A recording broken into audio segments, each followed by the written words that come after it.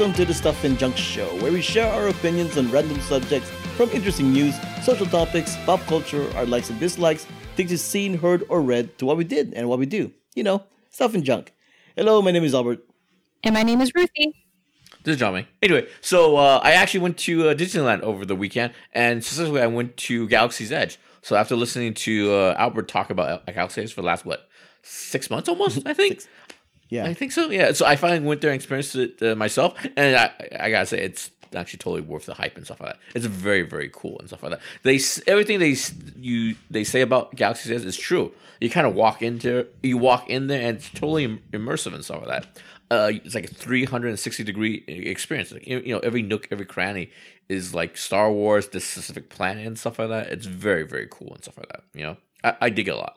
Haha, did you have any doubts All right, that yeah. I, Mickey Mouse, could pull it off? Albert has mentioned all the sort of like the details that they put into it. I'll tell you about the one I noticed. So I went on the Millennium Falcon Smuggler's Run thing and stuff like that, and then it kind of at one point the line sort of snakes to the back, so it actually goes outside of the Galaxy's Edge area, right? So it's in the back of the backstage and stuff like that. So if they didn't put as much detail into it, you would see office buildings, warehouses, and all that stuff. But they deliberately put these craters, these containers ships, to kind of block your view. And the containers are sort of painted and designed with alien languages and stuff like that. So it's just that kind of detail. It's literally anywhere you look, you can't see the outside world and stuff like that. Mm-hmm. It's incredible and stuff like that. And at one point, when you go inside into the Millennium Falcon thing and stuff like that, there's a lot of rides have it where they have like kind of dialogue and play in the speaker and stuff like that, part of the thing. But then there's this space engine, right? And then the dialogue is actually synced in with the prop. You know what I mean? At some point, these two engineers are talking about like, hey, should we test the booster? Test the rudder or something like that. Make it go left, then make it go right, and then the prop that they have, it's synced up, so it goes left and it goes right and stuff like that. It's just amazing. It's just incredible. It sounds like to me you haven't visited Disneyland in a long time. I haven't visited Disneyland in a long time. Because that's a regular thing in our park. It's very cool. I actually, speaking of which, that's the other thing. Outside the Galaxy Edge thing. Disneyland's experience. It's very expensive and stuff like that. I haven't been there since like Grand Night. It's like $130 and stuff like that. And it's super expensive. I was there for like 6 hours, and we only ran on like 5 rides. You know what I mean? That's because the Disney Corporation needs your money Good to Lord. make more Galaxy's Edge. Yeah, like before, I was curious. People keep recently. The last few years, everybody's talked about they have these seasonal passes. They get pissed when the seasonal passes go up. I'm like, why do you need to go to Disneyland that much? And then I realized, my God, there's too much stuff to do. You can't do it in one day and stuff. You know what I mean? It's just incredible and stuff like that. Hey, by the way, we didn't spend any money because we actually got free tickets. We won a raffle and stuff like that, so we didn't pay for it and stuff like that. Oh, cool. Nice. I didn't know we were giving those things away. Yeah, that doesn't make sense to me. Yeah, so yeah.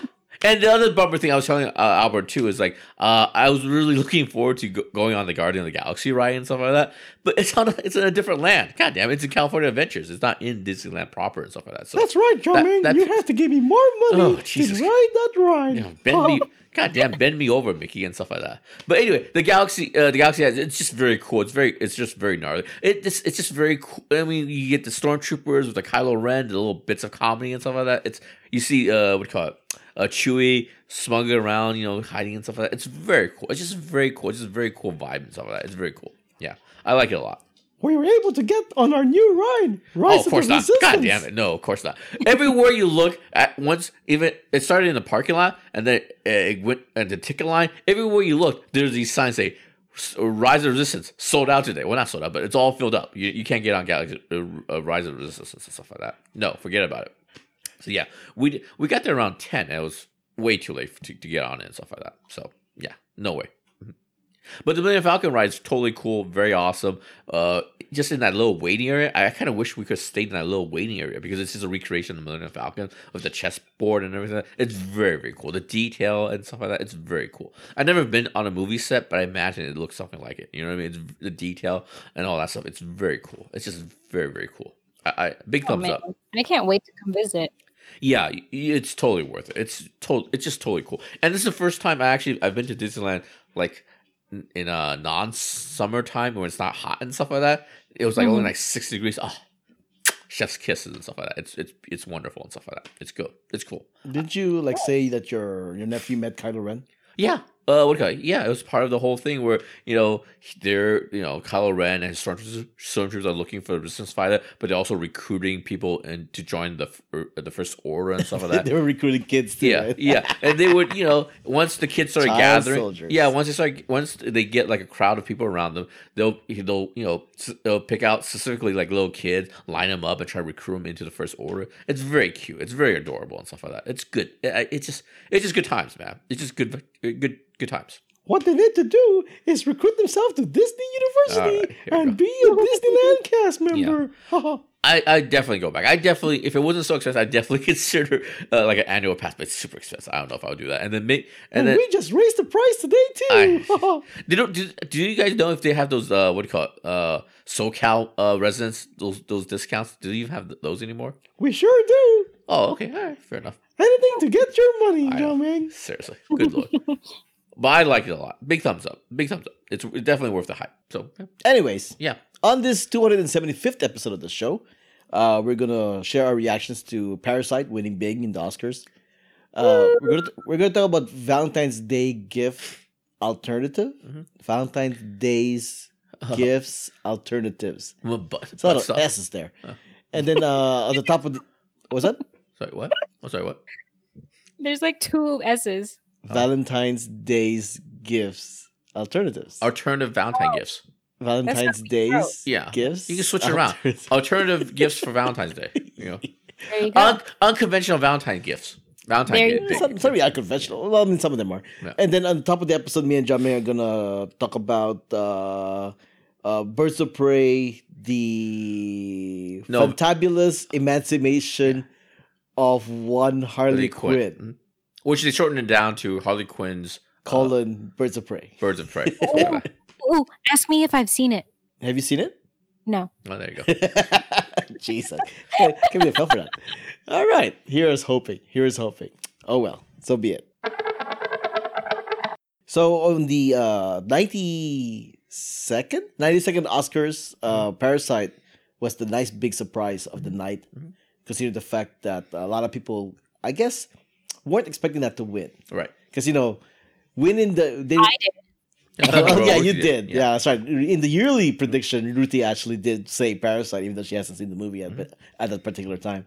But me and Jamie's logic makes sense. Yeah. They're going to give it the International Film Award to Parasite, and then something else is going to take Best Picture. But lo and behold, Parasite actually won Best Picture. Yeah, but if I had to redo it, it kind of seems obvious now because leading up to the Academy Awards, it won everything else. You know what I mean? It won a bunch of BAFTA, SAG awards, and stuff like that. It had a lot of momentum going into the night. Yeah, but not as much as 1917. In terms of box office, yes. You know what I mean? No, Box office, even awards. I don't think it won that many. Producers Guild 1917 won. Is that one of the Yeah. Producers Guild? Okay. So that's one of them. But it didn't win the BAFTA, right? And that's a British movie. I didn't even know. I didn't know who won the. Who won I the believe BAFTA. it's Parasite. Yeah, was it really Parasite? Let's say I'm right. Okay, sure. You're right. Yeah, But Say you're right. yeah. but There's no way we can look it up. I mean, it's like we have access to something. the thing like is though Google. is that it's unprecedented. Yeah. Because usually, like we all assume, they're just gonna toss it to the International Film Award, Right. Foreign Film Best Picture, and foreign then film. give the Best Picture to something else. Right. We all assume that it's like having the animated feature win Best Picture. Yeah. Which I guess is next. But Yeah, the fact that they pulled it off was amazing. It's a total seismic shift. It's the equivalent of going back and giving the Dark Knight, nominating Dark Knight and having it won. It's like going back and having Toy Story get nominated and win and stuff like that. It's that momentous of a thing that happened. It's I mean, the amazing. past 5 years, the past couple of years, they've been improving the membership of the Academy Right. by getting more younger people in, getting more people with diversity getting into the Right. Academy. And then Green Book won last year, so And yet Green Book won last year Yeah. anyway. Yeah. But the thing is though is that it's slowly moving. It's slowly moving into the direction of the way it should be. Yeah. In terms of like who should win the awards. It isn't always the old fogies that they decide. Yeah, and the You weird know? thing is, based on the nominations this year for the 4 acting awards, you would think again it's another step backwards because there's only 2 people of color and stuff like that were Right. nominated. Yeah, so it's like that's one of the reasons why I didn't think Parasite was going to win You know what I mean? Because like just based on nominations, but based on nominations, the number of awards that they could have given to people of color, not just Parasite and stuff like that, but other people of color, it's pretty impressive. Like Taika Waititi won Best Adapted Screenplay and stuff like that. Yeah, he did. That's pretty cool. That was surprising. And the lady who scored the Joker won. You know, so yeah, so it's good times. Yeah. Now, Parasite pretty much broke some rules. Besides the whole winning the Best Picture, when first non-English language movie to win the Best Picture, for first Best Picture that didn't win the editing prize, I believe, not the first one. Oh right, okay. But I mean that was one of the signs. Also, no acting noms for this movie, which is unusual for a Best Picture as well. The previous one that did that was you don't want to guess what it is? No, I don't. Slumdog Millionaire. Slumdog Millionaire. And what do those two movies have in common? Yeah, that's true. Yeah. And what do those two people? What do those two movies have in common? Minority films. There you go. That's why people were upset. Some people were upset with the, especially the actors in SAG. Like the people, like the actors, everyday Hollywood actors would be like, "Oh, Parasite's great," but they're the largest voting body, and they could have nominated some acting awards. Parasite won in SAG. No, I'm talking about individually. They won the ensemble for SAG, but individual. But they could have nominated individual actors. But you know, but at the end of the day, they went with Americans and stuff like that. Is what I'm saying. You know? Oh yeah, that's true too. That's true too. Yeah. So yeah. But I mean, for the three of us as Asians, you know, hold on. I'm sorry. Oh, go ahead. Parasite. One more thing and stuff like that. It's one of the rare instances where the best movie of the year actually won. True. I was just telling a coworker this too. It's like every year I had to always find some excuse to explain why the Academy voted for X Best Picture. Right. I had to try to justify how that happened. Right. This year, I don't know justification at all. It's just the best movie actually won the Best Picture. Last time it happened. Really did. Yeah. Last time it happened. I feel like Parasite had everything. Yeah. Mm-hmm. Last time it happened where the Best Picture actually won the Best Picture Oscar, maybe Moonlight and then maybe Schindler's List. I think maybe. Schindler's List, yes. Moonlight, I still argue that wasn't necessarily the Best Picture of the year. Because you're racist. I'm just saying. And homophobic. It's a double whammy. As Asians, it's also a huge achievement having an Asian movie win Best Picture. I never seen not English. Yeah.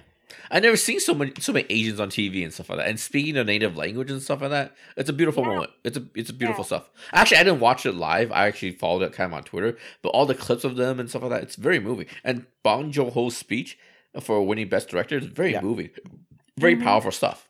It's unbelievable. It's beautiful stuff.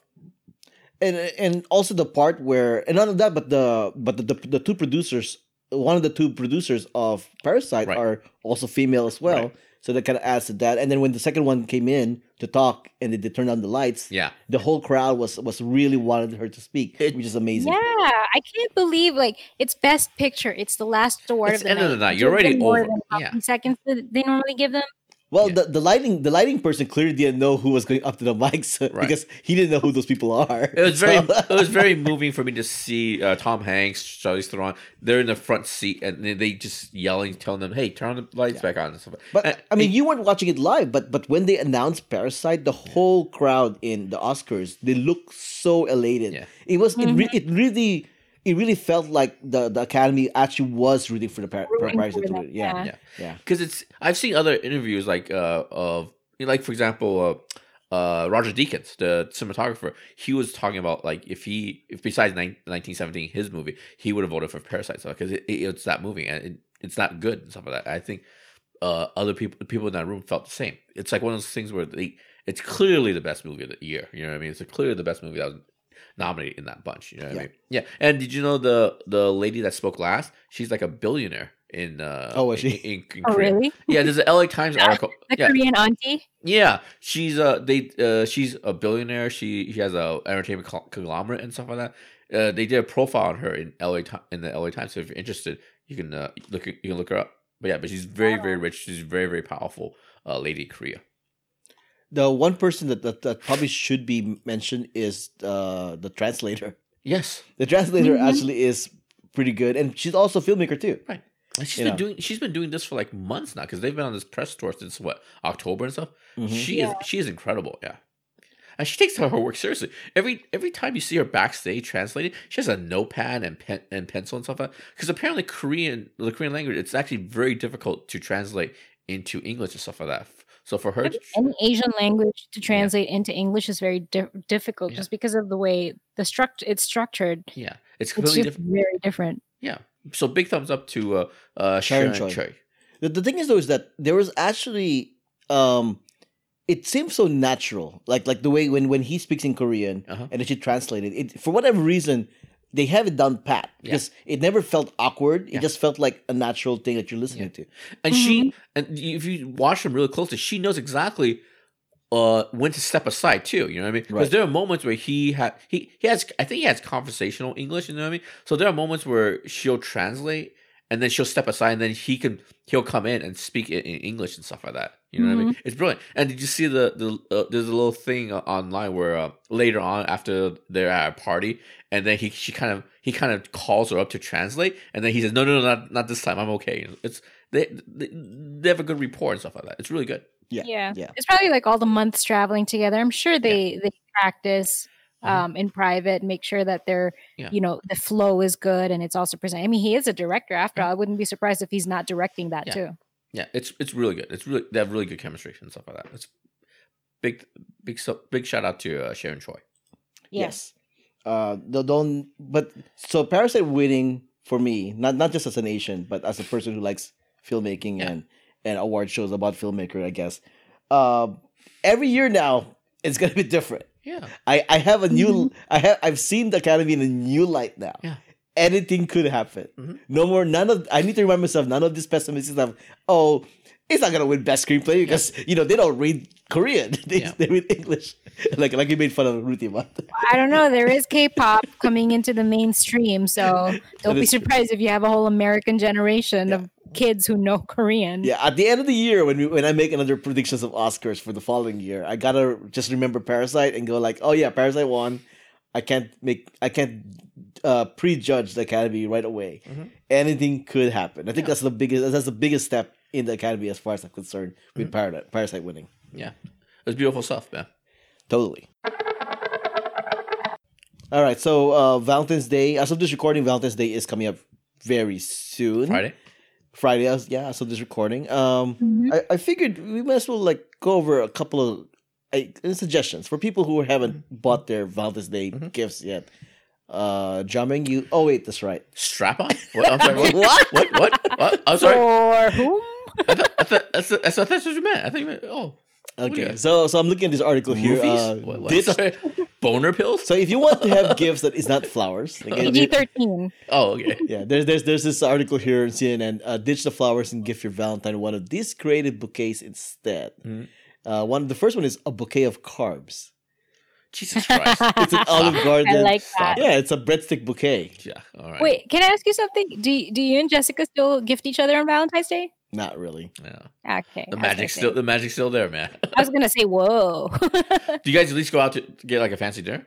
No, Not really. All right. it's a hassle on Valentine's Day. Everybody's out. All right. Yes. So other things here. You guys can get a bouquet of carbs. A bouquet of, look, it's a bouquet At of donuts. home, watching Seriously. Netflix. Wow, it's a bouquet of donuts. That's Yeah. amazing.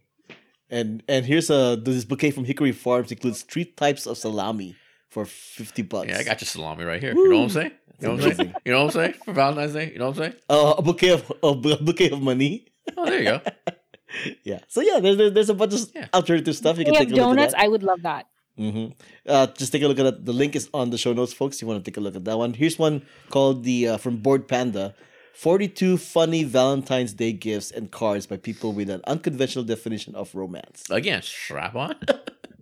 Jeez. On the top of the list here, number 1 Peggy. is Actually, that might not actually be as uncommon as we think. Seriously. What's more romantic than Peggy? Is all I'm saying. so there is this picture of like a cactus, I guess, and a note that says, "Dear Matthew, roses are red, cacti are thorny. I just can't help that you make me so." Wait, this isn't a cactus, is it? I love you very much. Oh, Happy Valentine's so Day. puns is what Yeah. you're doing. All right. I'm surprised you didn't finish the sentence here. You're like, cacti are thorny. I just can't help that you make me so. So wait, No, this isn't a cactus, is it? Ruthie, how can Jami not get the joke? Come on, Jiaming. I'm not. Come on, I'm barely you, paying of all attention. people, you're not getting out to finish that Do you sentence? know not known how to rhyme? No, I don't. Cacti are thorny. Thorny. I just can't help that you Horny. make me I Horny? just so. Horny? can't help that you Horny? make me so Horny. There we Oh, go. that's There you lame. go. Finally. Unless it involves the number 69, I don't get these kind of Here, innuendos. is there number 6? No, there's not number 69 here. Here's one where it's like a girlfriend called Domino's to send me a surprise heart-shaped Valentine's Day pizza while on a business trip. Oh, Jesus Christ. The top of the box is we tried. And it's a pizza shaped like a heart. It looks like they made the heart by the top portion of it, at least. Looks like they took a bite out of it. I know. Good Lord. Yes. Let's see. Wait, was she trying to break up with him? Or? I don't know. There's a bunch of other stuff here. Oh, here's a teddy bear. Mhm. What the heck? Number 7. Prepared a teddy bear gift yesterday for my girlfriend. And now it looks like this. Oh, that's a visual thing, folks. Just click on the show notes. Hey, it looks like it got wrapped in like a condom and stuff like that. Yeah, that's what it looked like. That's what it looked like. Which would be appropriate too for Valentine's Day. It looks like it was born and it's still in the birth sack. Here's one, number 9. My husband's going to love his Valentine's Day surprise. Here's one for Nick and Nora's Infinite Playlist DVD. Happy Valentine's Day. Hope you had a good night at work. How about a romantic movie and some cuddles? And then here's another one. Says, it's the same one. Inside, it's actually The Last of Us Yeah. video game. You go, just kidding. There's beer in the fridge. Wake me up if you want to bang. Yeah, it's very romantic. It's a little switch. Bait and switch. Bait and switch. Yeah. Mm-hmm. If I scroll down some more, here's another card that says roses are red, but sometimes they're thorny. Horny. When you're not with me, I get sort of corny. Corny. See? Yeah. So I'm playing that again. There's a bunch of other Oh, ideas. this is jamming. Number 13 is jamming. Number 13, let me see. Number 13. Oh, that's number 23. Okay, let me go back. That's the butt here. stuff again. 13. Here it is. Shattering Dreams, 1 V-Day coupon at a time. This coupon is good for 1 wild night of anal. Hey. Analytical conversation. Boo. Talk about your bait and switch. So yeah, Boo. there's some more ideas there. And last article here is the 31 worst Valentine's Day gifts ever. The top of the list here is cheap flowers. Yeah, I guess. Number 2, expired coupons. Who gives coupons for a gift? Seriously. people that want to break up. I mean, at least make it a gift card, not a coupon. Seriously. Gift card. Yeah. If you're gonna give a gift, not for Valentine's Day, I'm just saying like in general. Like In general. who gives gift card. coupons for a gift? That's like giving out. Yeah, nothing's worse than a coupon. Mm-hmm. This is funny. Number 3 is a talking bear, right? And in context, it says here, I built a bear from a guy I hadn't been dating very long at all and wasn't super into. He recorded himself saying, I love you. And so when I squeezed the bear, I heard his voice. Yeah, I guess that is kind of creepy. Yeah. Let's see. Jumper cables? Number 9. When I was a kid, my dad gave my mom a set of jumper cables for Valentine's Day. As it turns out, the story was a happy ending. He was in the doghouse for a couple nights, but about a week later, her battery dies, and Dad was a hero again. You know what? If I had a car, I would so appreciate jumper cables because you never know. Still, for Valentine's Day, at least. Yeah, I mean, it's useful. It's practical. I'm just a practical person. Like, I would be happy if I was gifted with like a super amazing vacuum, which I know sounds sexist, or like a new drill or something. That would make me happy. Yeah. We'll end with this. Number 15 on this list. It's your funeral. Literally, there's this ad that says here, if you had no idea what to get her for Valentine's Day, imagine how overwhelming arranging her funeral would be. Give her the perfect gift. Make pre-arrangements as a couple with an affordable funeral home. Jesus Christ. Wow. Oh my god. Oh my God. Hey, at least you'll be buried together. Happy Valentine's Day. All right. It's like, thanks, honey. You're already planning my death. I know, right? Let me ask you, what's the weirdest, the most unusual Valentine's Day gift that you've probably given your wife? Nothing. I'm not very creative. I usually just do flowers. Aw. Just Seriously. flowers? I'm not very creative. I used to just do flowers. Well, you should look up the whole casket thing, man. Because I'm in the camp that believes that Valentine's Day should be like Practical. what? It's practical. But now that I have this list, I can like pick and choose, I guess. Seriously, I would go with that bouquet of carbs, man. That sounds delicious. Well, last year I just got a 4-pack of Icelandic beer and like wrapped it up cute with flowers. Oh, that's right. Do you guys have big plans for this year? No, we don't really do Valentine's like that. Yeah. Maybe it's like a family thing. You guys are, you know. I know. Like we're clearly related. We're not very romantic. Yeah, I guess. All right. As of this recording, it's currently 10:22 p.m. on February 11, 2020 in Manchester, New Hampshire. Mm-hmm. And it's time we take a look and see what's up. I mentioned New Hampshire because at this time we're recording this, it's the New Hampshire primary in New Hampshire. I mean, the Democratic primary in New Hampshire. That's well said. There is a certain senator from Vermont in that race. Speaking of Vermont, there's a Vermont bill that will bring emoji license plates to the U.S. Oh, Jesus Christ. Imagine having like emojis in your license plate. That's extra. Sure. Yeah, I'm sure it'll be limited to like what kind of emojis are available. Yeah. I'm sure I can't get the middle finger emoji, right? Or the eggplant emoji. Is that what you want to, right? Yeah. Yeah. I can't get eggplant water. Yeah. But it's still it hasn't been completely signed yet or whatever. Sure. Why not? And in terms of like the primary, I'm sure you'll hear what happens, by the media and all. Speaking of the media, Jesus Christ. Viacom CBS is creating yet another streaming service pretty soon. I heard about this. So they currently have CBS All Access, right? But they also have other things like Paramount Studios and Viacom's networks and whatnot. Because they want to expand that demographic outside of the 70, 80-year-old graph. You know what I mean? So there's going to be another one that's coming out sometime in the near future where it's going to combine all that together. Mm-hmm. CBS All Access, Paramount, Viacom, etc. It's kind of like what HBO Max is doing with their properties. And we're talking about Paramount TV, Paramount Movies, right? And movies too. Yeah. Okay. Yeah, which is, it's a lot. There's a lot of streaming services out there. Yeah. Speaking of a lot, Call of Duty, the video game, the user base increased from $40 million yearly players to 100 million players. Really? They gained 60 more million players, all because they finally released a mobile version of Call of Duty. Oh, okay. That makes sense. Because apparently mobile gaming is the way to go nowadays for kids and people, I guess. Makes sense. And so now Activision Blizzard, which owns Call of Duty, their new focus is to make mobile games. Oh, okay. Yeah, so that's going to be a priority for them. It has to. Well, if you really want that World War II experience, it's nothing like your cell phone, your iPad, your phone. I'm not a big gamer, but is Call of Duty still even like a big deal in the gaming world? It's not as big a deal as it was years ago, but it still sells a lot. Yeah, they're still. I mean, clearly they have over 100 million players now. I guess, all right. And that's just from 6. And they gained 60 just this past year. Yeah, but how many people play Fortnite? How many play Overwatch? That's still a lot too. Yeah. All right. But remember, these people, they have to. Well, at the Overwatch, you got to pay for the game as well. Fortnite is free. Yeah. But speaking of paying, I'll do your segues. Speaking of paying, how about paying for a chicken sandwich that may not happen anytime soon? Mm-hmm. Because Chick-fil-A, Popeyes, and McDonald's may soon have very bad news for customers, as in they may have run out of chicken. There's no chicken?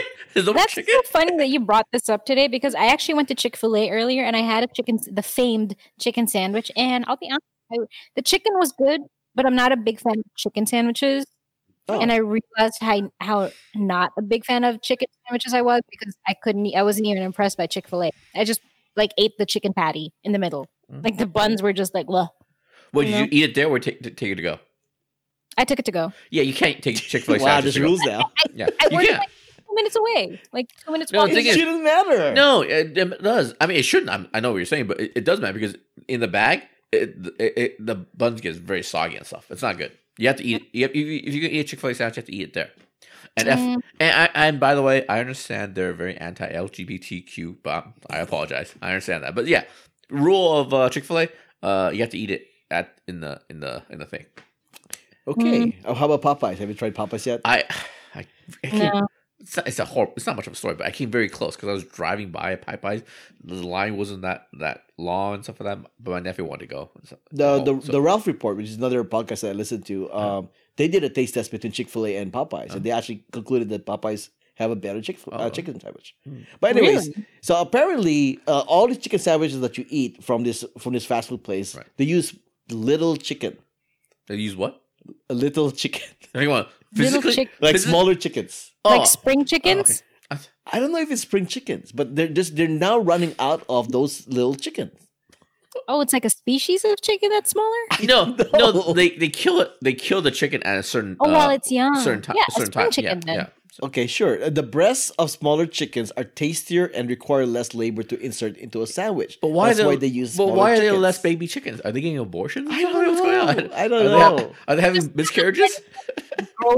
Mature into adulthood. Yeah. Not like the massive Frankenstein chickens that we get nowadays that are almost like little turkeys. Yeah. So those popular fast food places are running out of the smaller chickens, and which means that there'll be even less chicken sandwiches to go around. You know what it is? It's because they're not allowing them to mature. Therefore, these chickens are not laying any eggs because they're not mature enough to lay eggs. I'm sure they have another batch of like other bigger chickens around. Because I mean, KFC needs to get the chicken somewhere, right? Also, I did hear, at least locally, they had to slaughter a bunch of chickens recently. Because of coronavirus? Something like that. Some sort of, not coronavirus. This is a while ago. It was towards the end of. Is it the bird flu? Avian flu? Avian flu? I don't know what the reason was, but like towards the end of summer, like October, November, my nephew and I went to go to one of those farms, to buy like little baby chickens and stuff like that, just to raise. But they said they wouldn't get batched for a while because they recently had to kill a bunch of them because Salmonella? Some virus went through. Is this salmonella a meat thing, not a chicken thing? I don't know. Yeah, it's a chicken thing too. Yeah. Oh, okay. All right. But regarding the news story, Wendy's supposedly are not part of that. They say here, Wendy's is further enhancing the flavor and tenderness of its chicken by partnering with its suppliers to use 20% smaller birds, far surpassing the standards of other restaurant brands. All right. Okay, sure, Wendy's. I know. They're probably hyping it up so that people will just, go and have that mentality that they're gonna run out soon. We better go and try it. Yeah. Sure. Yeah, but but people like their chicken sandwich. This is product that they worship or whatever. They're fans of. Speaking of fans of product, here comes the segue. Speaking of fans of a product, Jesus Christ! Teen Brothers spent 8 years recreating Toy Story 3 with real toys using stop motion animation. No, 8 years? 8 years. Really? They were 15 and 12 years old, I believe, when they started it. So add 8 years. So there's 23 and 20. Right. Now that they just finished.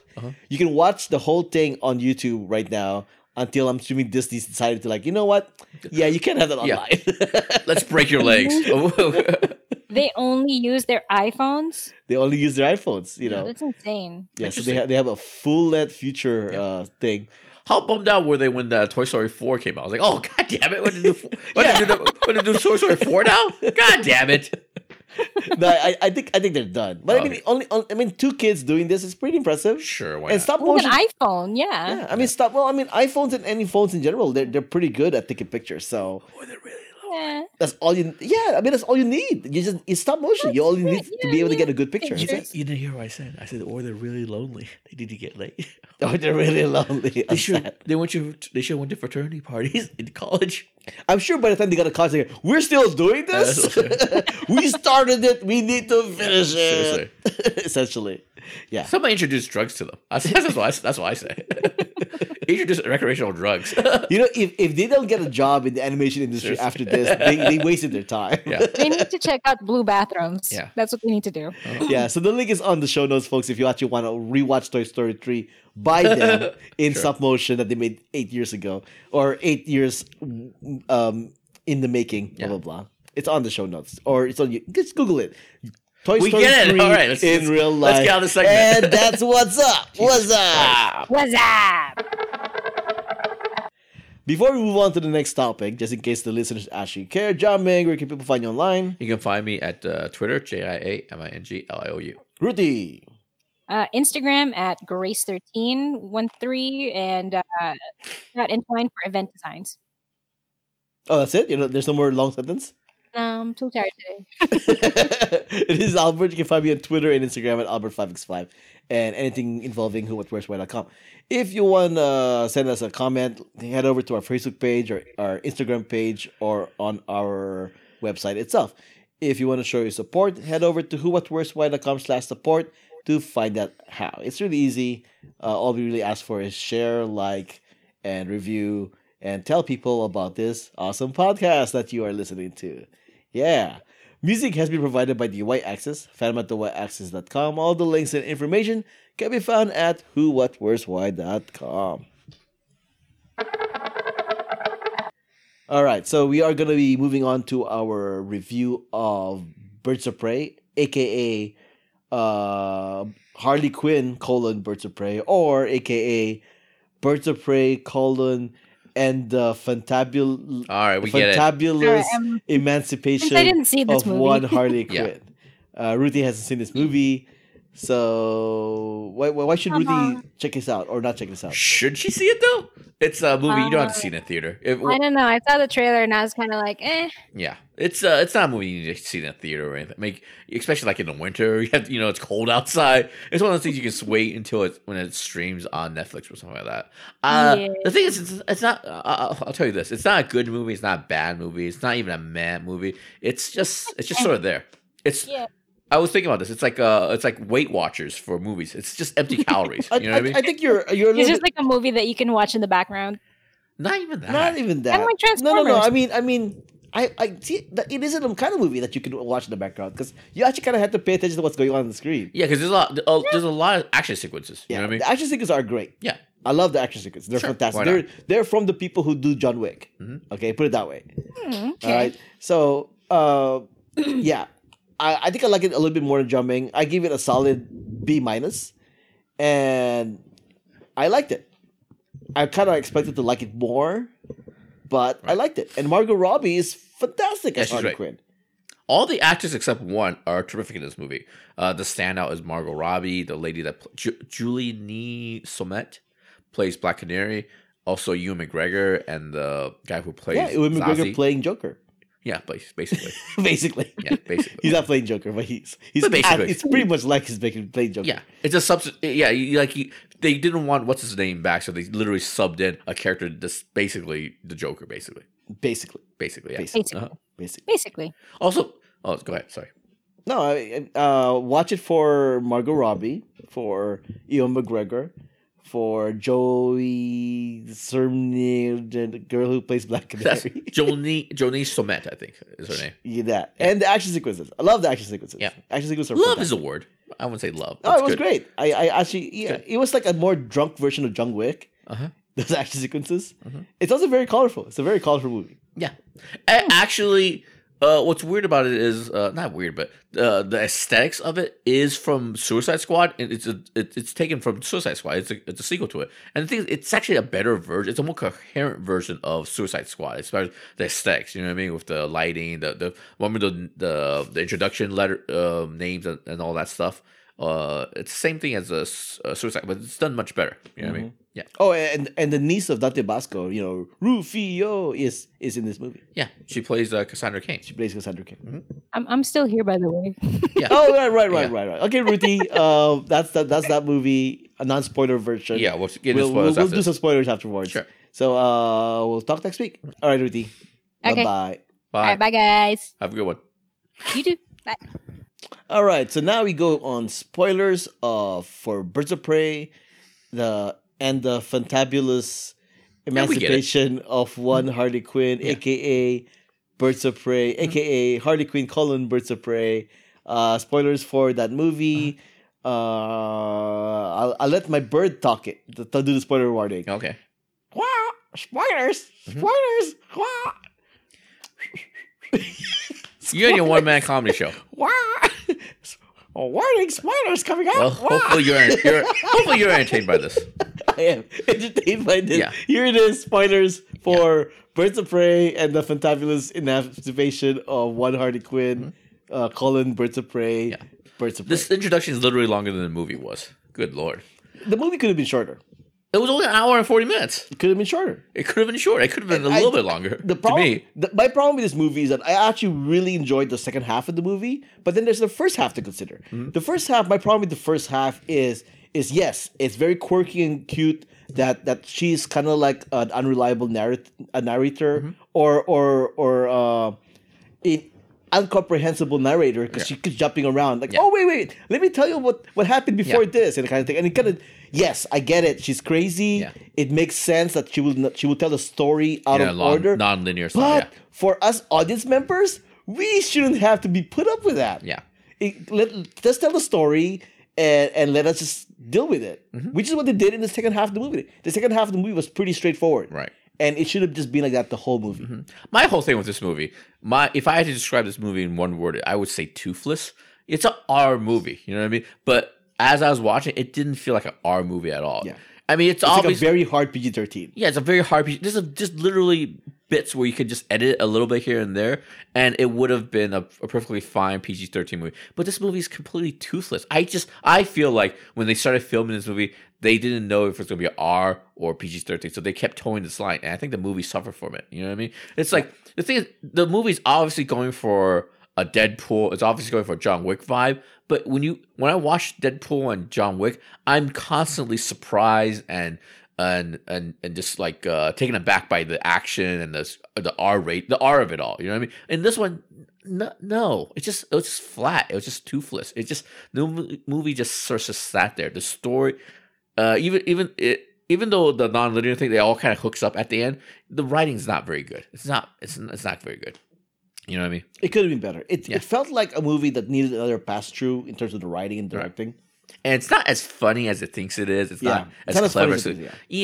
Although, can I point out my favorite joke in the movie? Favorite joke in the movie, Mary Elizabeth Winstead shows up, and she asks, she's great. She looks for what's his face or whatever, and then the guy goes, "Who are you?" It's like, "They call me," and then it cuts to all these scenes where she's killing people with her crossbow, and they go, "The crossbow killer, the crossbow killer." The crossbow killer, they call me, then they constantly get the crossbow killer, Huntress, and it's funny because as a comic book person, I know she's going to say Huntress, right? But the fact that they showed the sequences where people kept saying crossbow killer, she should be saying crossbow killer. And the scene with her practicing in front of the mirror is very funny. It just shows kind of how awkward she is and stuff like that. My whole thing about it, I'll just go back to the couple points of it being toothless. I'll give you some examples. At one point, what do you call it?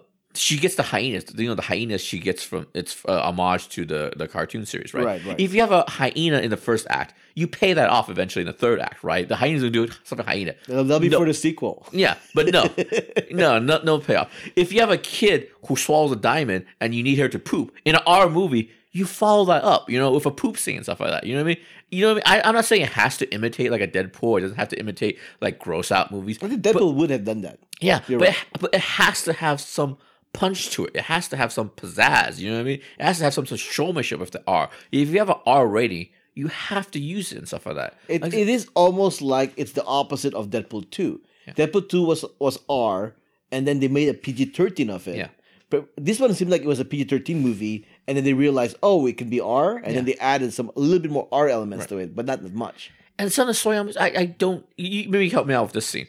At one point, what do you call it? Black Mask. Sionis.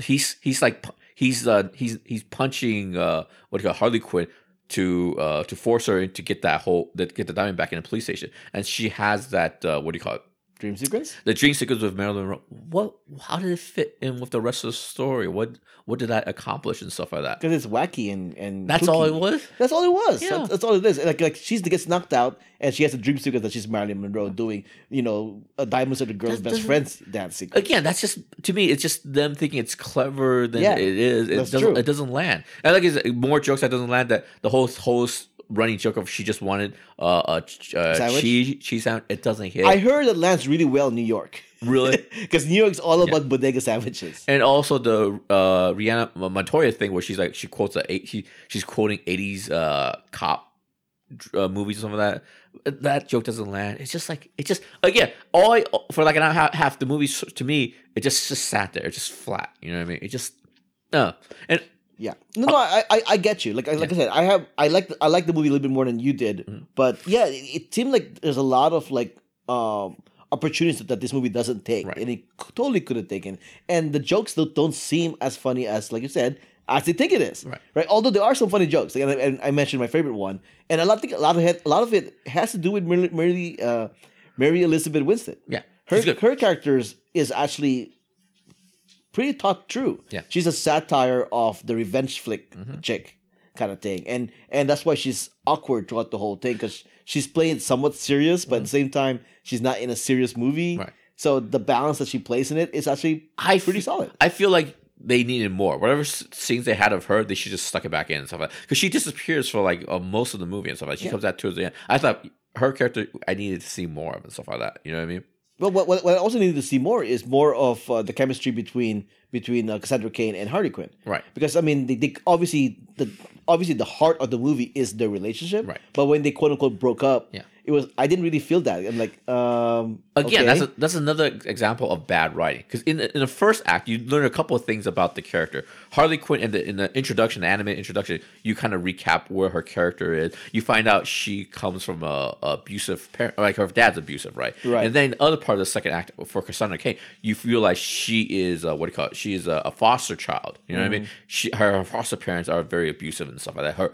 You hear the foster dad does not want to hear her and stuff. So you have those two things set up, and then in the second act, when the two characters are together and they have like dialogue, they're trying to exchange. And the thing is, they don't talk about that. Yeah, there's no follow up. That's the perfect opportunity. The dialogue that Harley Quinn that they have is about Harley Quinn and where she is. Stuff the audience already knows from the intro and stuff like that. That's, to me, that's bad writing. And also, another example of bad writing is like at the end, the whole crux of the movie to me is about female empowerment. All these women have been they live in an unjust world. It's a toxic male world and stuff like that. And then Harley Quinn's big speech at the end is for them to unite and fight it together. Especially, they could have made a stronger point of them protecting the next generation of Cassandra Cain, but they don't really focus on that. And the other thing I didn't like about the writing is her argument to convince all these women to come together and face Black Mask and stuff like that is one of survival. You know what I mean? It's about fighting, literally fighting, surviving this next. Yeah, it wasn't really women empowerment. It was, right, exactly. Visually, it is. Thematically, it's not really. They're just trying to survive. There's no emotional oomph to it all. You know what I mean? They're not connecting on an emotional level. You know what I mean? It's them connecting for just pure survival and stuff like that. You know what I mean? Yeah, and in many ways, the dialogue where they team up, like Harley Quinn does a little speech. Oh, we should team up, right? As audience member, our reaction is exactly the same way as Mary Elizabeth Huntress's reaction. Yeah. Sure. Yeah. It's very casual. Sure. I guess if that's what they're doing. Yeah. Sure. It just proves they weren't, unlike other ensemble movies. They were. And let's go back to Deadpool. Deadpool had a good ensemble movie. Yeah. Deadpool 2 did. I was gonna say Guardian of the Galaxy. Oh yeah, the way they weave all the different lines, how the characters are related thematically, aligned with each other, and they all come together. It's just this movie just doesn't have that and stuff. It just doesn't have it. But I think Deadpool 2 also is a good comparison because Deadpool 2, he had to find a team that actually kind of doesn't really like him, right? And then they join up together. They have chemistry as a team at the end. Yeah. And it's convincing. This one, not so much. Yeah. It wasn't as convincing as it should have been. Yeah. Oh, I saw one. But another example of, again, this script doesn't have enough bite. When Harley Quinn realizes the Chinese restaurant owner betrayed her, that scene, he just sort of walks away. Yeah. The scene just kind of deflates. I thought she was gonna murder him, punch him in the face, or do something. It's like at the end of every scene, there's no punch to it. It's like I said, toothless. And that's the main problem with this movie as well, is that it reminds us that she's supposed to be a villain, right, but it doesn't treat her like a villain. Yeah. She's supposed to be the anti-hero that we're supposed to be sympathetic with, yeah, and that's the reason why she doesn't retaliate violently, right, to anybody else, yeah, because we're supposed to be sympathetic to her, yeah, which I think it's a problem I always have with like properties that try to make the villain the hero, right. And this is doing the exact same thing. She goes to the police station with beanbags. Right, exactly. Right, yeah, as opposed to actual real guns, whatnot. And I'll give you an example. This is a recommendation. If you look at Harley Quinn on the DC app, the DC animated show, that one has real bite to it. It has a real teeth. It really uses that R ratings. You know what I mean? There's a lot of cursing. I don't want to spoil too much, but there's a joke about finger banging and stuff like that involving teenagers. There's one episode where there's a massive carnage, right? And the thing is that episode also had magical elements, so they could have walked back this mass murder. I'm talking murder of children and stuff like that, but they don't walk it back because they lean into that R rating and stuff right, like that. And they lean to the fact that she's a psychotic person that you're not supposed to like. Yeah. I'll give you more examples where just like this movie just has no teeth. There's a scene where it starts out very spooky is where Black Mass has that lady. He thinks the lady at the bar is like laughing at him, right? So he makes him go undress, makes her date undress her and stuff like that. But again, there's no pizzazz, there's no punchline to it. Yeah, to be fair, I actually didn't want to see that. Yeah, but still, there has to be some sort of bite to it. And another thing where he murders a Japanese family. I thought it was tense enough as it is. I thought, again, it's just not enough. Not for R rating and stuff like that. It's not enough for me. And there's another scene, I could argue that's because female writer, female director. Right. They probably said like, you know what, this is enough. Yeah. Like rape culture kind of thing. Yeah, I'm not saying the focus should have been on her. It could have been focused on her date too. You know what I mean? I'm not saying go for the obvious. I'm just looking for something extra. You know what I mean? Another example is the Japanese family. They get murdered. They get a face cut off and stuff like that. Right. Again, this to me is like a homage, a play off Reservoir Dogs. You know what I mean? At some point, I thought the serial killer the murderer was going to wear the face or see something like that. But again, there's no punch to it. I don't know. It just seems lacking. That wasn't the tone of the movie they were shooting for. Even though it could have been. Then why have R rating? Why have R rating and stuff like that? But I think it's because of Deadpool. Yeah. They wanted to get a Deadpool crowd and go, hey, we're doing our own Deadpool. Yeah. That's rated R. Ours rated R too. Come and watch our movie, kind of thing. My guess is she pushed for R, but they didn't know if they're going to get that R when they started filming. And stuff so they were kind of reserved. Yeah, and I understand why she wants to fight for it. She wants to set a precedent where our action movie can be led by women and stuff like that. I understand that I love the intention, I love the thought, but the execution of it, it's like. I just kept sitting there wanting more and stuff like that. It's definitely half baked. Like I said, I gave it, but I think it's more than just like an average movie for me personally, and I didn't hate it. Yeah. It just could have been more. And like I said, I gave it a B minus. Yeah. So Margot Robbie is fantastic as Harley Quinn. She is like the living embodiment of a Harley Quinn. I do want to mention the things I did like. She's great in it and stuff. The writing that I did like is when they lean into the fact that she's a psychiatrist, so she'll break down other characters using her what do you call it? Her psychiatry skills and stuff like that. Like I said, Black Canary is great. I like the dynamic between Ewan McGregor and his Zaz. Yeah, I like Zaz. I like the fact that. He's like the little devil that's on his shoulder. He's whispering things into him to make him worse. You know what I mean? He's like the devil and stuff like that. You know what I mean? As an aside, I'll say I know a lot of Batman fans didn't really like Gotham because it changed things too much. Yeah. But Zaz in Gotham is spectacular. Yeah. This Zaz here is really good. I like the chemistry between the two characters. Like I said, Black Canary is great. I like Huntress. I wish there was more of Huntress and stuff like that. What else? I do want to mention one more negative thing because I love Rosie Perez, but I don't think she did. She's the one actor or actress that I didn't like her choices because at one point in certain scenes she's tough, hard as nails. That's been kind of like mistreated in the world. She can't advance. But there are other scenes where if you look at her, she's playing it very mousy. You know what I mean? She's very timid and shy for some reason. I don't know what she was going for. I didn't get it. So I didn't have a problem. Yeah. The actress, I didn't really have a problem. It's just that the follow through just doesn't really follow through. Yeah. And although, like I said, the action sequences are great. I love watching the action sequences. I might watch it again just for the action sequences. It's all well choreographed and stuff like that. It's all it's good. The action sequences are really good. The action sequences are really good. Yeah. You just imagine if they could just go even more all out. Because I heard the team behind John Wick did it. Yeah. And then for reshoots, they actually got the guy who did it to come back and reshoot some stuff to make it even better. Yeah. Kind of thing. I mean, it's all well choreographed. I like all the flips that she does. I like there's one scene where she bounces the bat off the ground and it hits the head and comes back to her or something like that. I like all that stuff. It's all fine. I just wish they would have leaned into more of the art. It should, you know what I mean? Because when John Wick's goes full John Wick, it leans into the art, uses the art. You know, it's for very stylized violence. This one is good, but you can tell it's kind of.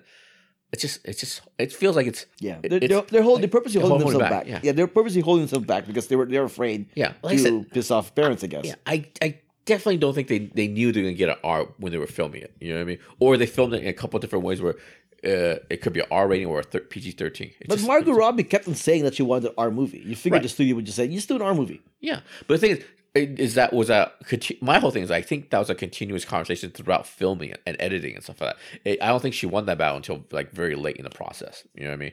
Because like I said, with a few edits, take out a few F-bombs, this could be a PG-13 movie pretty easily and stuff. Yeah. The only thing I know for sure they would have to really heavily edit is when Huntress murders the mobster at the beginning when he has the blood's coming out and he's suffocating. That to me was that's a funny gag too. Because every time she does that, she always goes, "Do you remember who I am?" Yeah. Like, how is he supposed to answer? Yeah. He has a freaking crossbow. He has freaking bow in his freaking neck. So, like I said, the Huntress stuff, I actually quite enjoyed the Huntress stuff. Mm-hmm. And I know, of course, Harley Quinn is great. Yeah. But, it could have been better. That's all. It could have been better, but I didn't hate it. But I didn't hate it either. I didn't hate it. I just like you know, my standard is if I really enjoy the movie, I would buy the home copy. I'm like not even sure if I want to buy the home copy at this rate. So it's underwhelming in that sense. Yeah. Like I was all in, ready to like the movie. It's just the fact that it didn't live up to that expectation. Yeah. I have no desire or expectation to watch it again. So what's weird is that the two people sitting next to me in the movie theater actually left halfway through. Which is disappointing for them because the best part of the movie is the second half of the movie. They left right before the police fight scene, and that's the best part of the movie. What's really weird is because people online of the 1,600 people that I follow online, the reaction has been mostly positive. Mostly positive, yeah. But the thing is, that's a big contrast to my audience reaction too, because my audience in general, I think it was pretty flat. I mean, I don't think mine too. People left kind of disappointed. It's like I think people wanted to like it. People wanted to like, but people left basically like I think everybody had the same reaction I did. Like it was kind of underwhelming and stuff. Yeah, like it was like that's the movie. Yeah, it's the movie. It was like a movie. Yeah. Also, want to mention one thing too. As I was watching it, I was just thinking ahead. The cinema score. No, not cinema score. The everything wrong with this. Cinema Sins. Cinema Sins video for this is going to be very, very obnoxious and stuff like that. There's a lot of weird things that they did. At one point, there's like the sprinklers go off, right, and she's all dripping wet. Next scene, she's completely dry and stuff like that. And there's a scene where she walks off to go fight in the police station, but then at the same time, Birds of Prey, Black Canary calls Ray Montoya, saying that hey, you have to protect Cassandra Cain. But at that point, the fight has already started and stuff like that. So the timing doesn't work out. You know what I mean? So there's things like that. But speaking Ray Montoya, gets thrown out a window and she crawls back in, and they don't kind of explain how she. It's like they wanted to be a cartoon, but at the same time they kind of didn't really do it. And it doesn't help that there's a more superior cartoon version of Harley Quinn, and we're not even referring to the animated series. The Batman animated series. We're referring to the new Harley Quinn cartoon in DC Universe. Yeah, that's really good. If you're into Harley Quinn, you should watch the DC anime. It's literally the same story. It's about Harley Quinn breaking up with the Joker and getting a crew together. Having a fantabulous emancipation? Yeah, exactly. But that Harley Quinn TV show is fantastic. It's almost the same story. Yeah. Like a lot of people cite they like this movie because it's violent, it has cursing and all that stuff. Like if you like that, you should watch the cartoon in DC Universe then. It's a great show. And people have mentioned the F-bombs and I can't remember any of the cursing in it and stuff like that. Yeah, there were some, but there were a lot. Because the first time she cursed, she can curse. That's right, the kind of thing. But it doesn't happen often enough. That goes into my theory. Like, I don't think they knew they weren't positive they were going to get R rating because otherwise they would lean. Maybe the reshoots were the R stuff. Maybe that's probably it. The reshoots were the R stuff, and then they originally shot it PG-13, and then they went for reshoots and let's put some R stuff. Toothless. That's my description of it. It's just toothless. Also, it did have the typical superhero budget. It's like a $90 million budget. Yeah. I mean, famously, a lot of people said that this failed because it only made 30-something million in the opening weekend, and it cost $90 million to make. Yeah. As opposed to Ford versus Ferrari, which cost $90 million to make and also only opened at 30-something million, and that was considered a success. Yeah. It's like the contrast is like, while this is a superhero movie, you expect more money, and then one is just a drama and you don't. So it's like, hey, what's the difference? I can see the argument for because we do live in a world of franchises. You know what I mean? We do live in a world where every movie that Marvel makes is a potential franchise. You know what I mean? Of a sequel, a trilogy, and all that stuff. Yeah.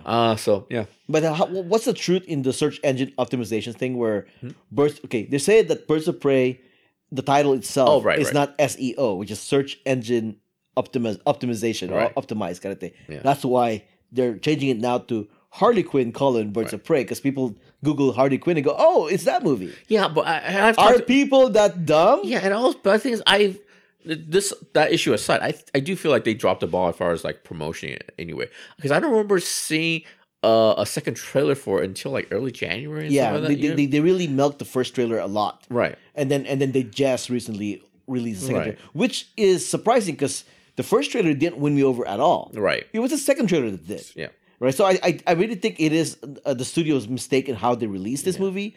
The first trailer wasn't that good. The second trailer marketing was, wasn't but that good, it was already too late. The title of the movie will only confuse the regular people. Like, what's that movie about? Birds of Prey, kind of thing. Yeah. So it'll be really telling to see how the second weekend goes and see if it makes the same amount, which means the name change is a success because they were able to not have as much of a drop. Right, and my whole thing is like, what was I? It's my whole thing is like, remember, the math is usually, hey, if your budget is like 95 million, which this is, it's usually like a 1-to-1 to promotions. You know what I mean? If they find 95 million, just double it, and that's how much they make. Right, exactly. But it doesn't feel like they spent like $95 on promotion for this movie. It feels like they fit maybe 50, something like that. You know what I mean? Supposedly they spend more actually. Did they really? The trades are saying they need to make over 200 just to. So overall. Just to kind of a big picture kind of thing, the DC universe, it's one of those things where it's like one step forward, one step back. Joker, I didn't think it was a good movie, but at least it made tons of money. It made tons of money. Shazam was a really fantastic movie, but it didn't make that much. You know what I mean? And this one, but it was well received. It was well received and stuff like that. Yeah, and this one seems like it was well received by the critics, but it's not well received by the audience for some reason. No, but the audience also seemed to like it, but not the ones. I think like it in quotes. Like, they didn't love it, but like me, they liked it. You know. And also, I just want to mention too. I mean, this might be me being a sexist, a dick, and stuff like that for some reason. But I did feel like when I saw the reviews come in 2 weeks ago, it just seemed like people wanted to like it. You know what I mean? It doesn't seem like the enthusiasm was there. I read a lot of titles at start of it. I really wanted to like it, but there's a lot of that online. Well, they're enthusiastic, but it seemed like to me the language they're using is kind of coded, like saying it's like that's fine and stuff like that. But it seemed like they didn't want to put it down because it's one of the few. Oh, also I wanted to mention this too. Don't listen to my review in the sense that, hey, this movie was made by a female producer. It was directed and written by women. It's a female cast and stuff like that. You should people out there should find reviewers of women. You know what I mean? Right. You should seek out. Agreed. Yeah. It's maybe I have a bad take on it. You know what I mean? It's more than possible. You know what I mean? So yeah. Well, my only review really is based on the fact that it's obviously seems to be trying to be Deadpool. Right. So I'm basing it on that. Yeah. So if you compare Deadpool 2 and this one, I think it's fair. You know, it's like it doesn't compare as well. You know, because there's a superior product of Deadpool, and Harley Quinn is not it. It's a fair comparison because I think the DNA of this movie it's taken from Deadpool, taken from John Wick. It's taken. Well, the action sequences are but the comedy and the tone and the and also the Quentin Tarantino movies, the Pulp Fiction of it all and stuff like that. There is a very urban underground kind of vibe to it too and stuff. They shot it in Los Angeles, you know what I mean? Yeah. So there is that vibe to it. I think, and those are fair comparisons because that's what they're kind of going for. You know? Yeah, so they're trying to be a Deadpool, but they kind of didn't really hit the mark. Yeah. And I'm even comparing to Deadpool 2, which is not as good as the first one, and it doesn't meet that mark. Yeah. You know, it's like they need to try again. Yeah.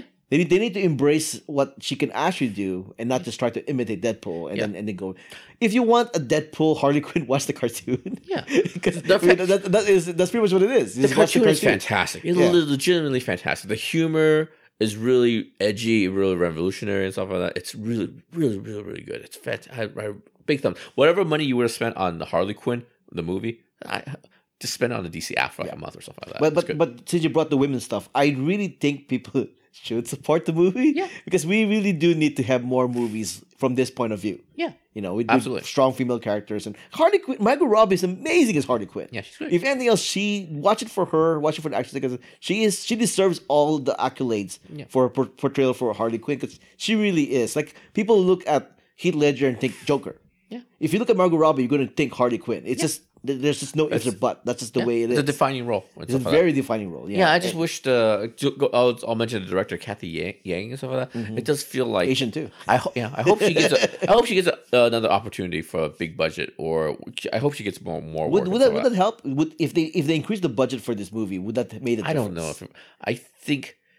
I don't think the problem is with the budget. I think it's with the writing and stuff like that. And the writer is from Bumblebee, which a movie both of us liked. Yeah, Bumblebee was. It's unfortunate. I actually like Bumblebee more than this one.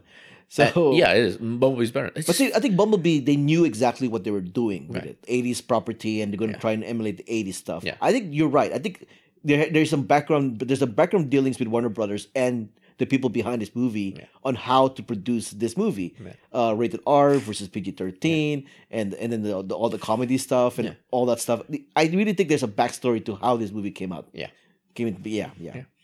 But for the most part, I liked it, didn't hate it, and that's much better than what we could say about Suicide Squad. Yeah. So. By the way, if you want to retextualize this in the context as a follow up to Suicide Squad, this is leaps and bounds much better. Suicide Squad is one of the worst movies I've seen in the last 10 years. And the best thing about Suicide Squad was Harley Quinn, and here she is. Yeah, and like I said, it takes the aesthetics of Suicide Squad and actually does a better version of it and stuff like that. Yeah. But it's toothless, unfortunately. Yeah, that should have been better. Yeah, this is the word I keep coming back to. It's just toothless. You know what I mean? Yeah. Yep. So what are you gonna do? All right. Well, there you go. That's Birds of Prey. Don't do the it. Fantabulous Emancipation of One Harley Quinn. You do you. I'm just gonna walk out. Okay. All right, folks. Thanks for listening. This was episode 275 of the Stuff and Junk Show. Thanks for joining us. Until next time, this has been a podcast on the Who What Where's Why Network.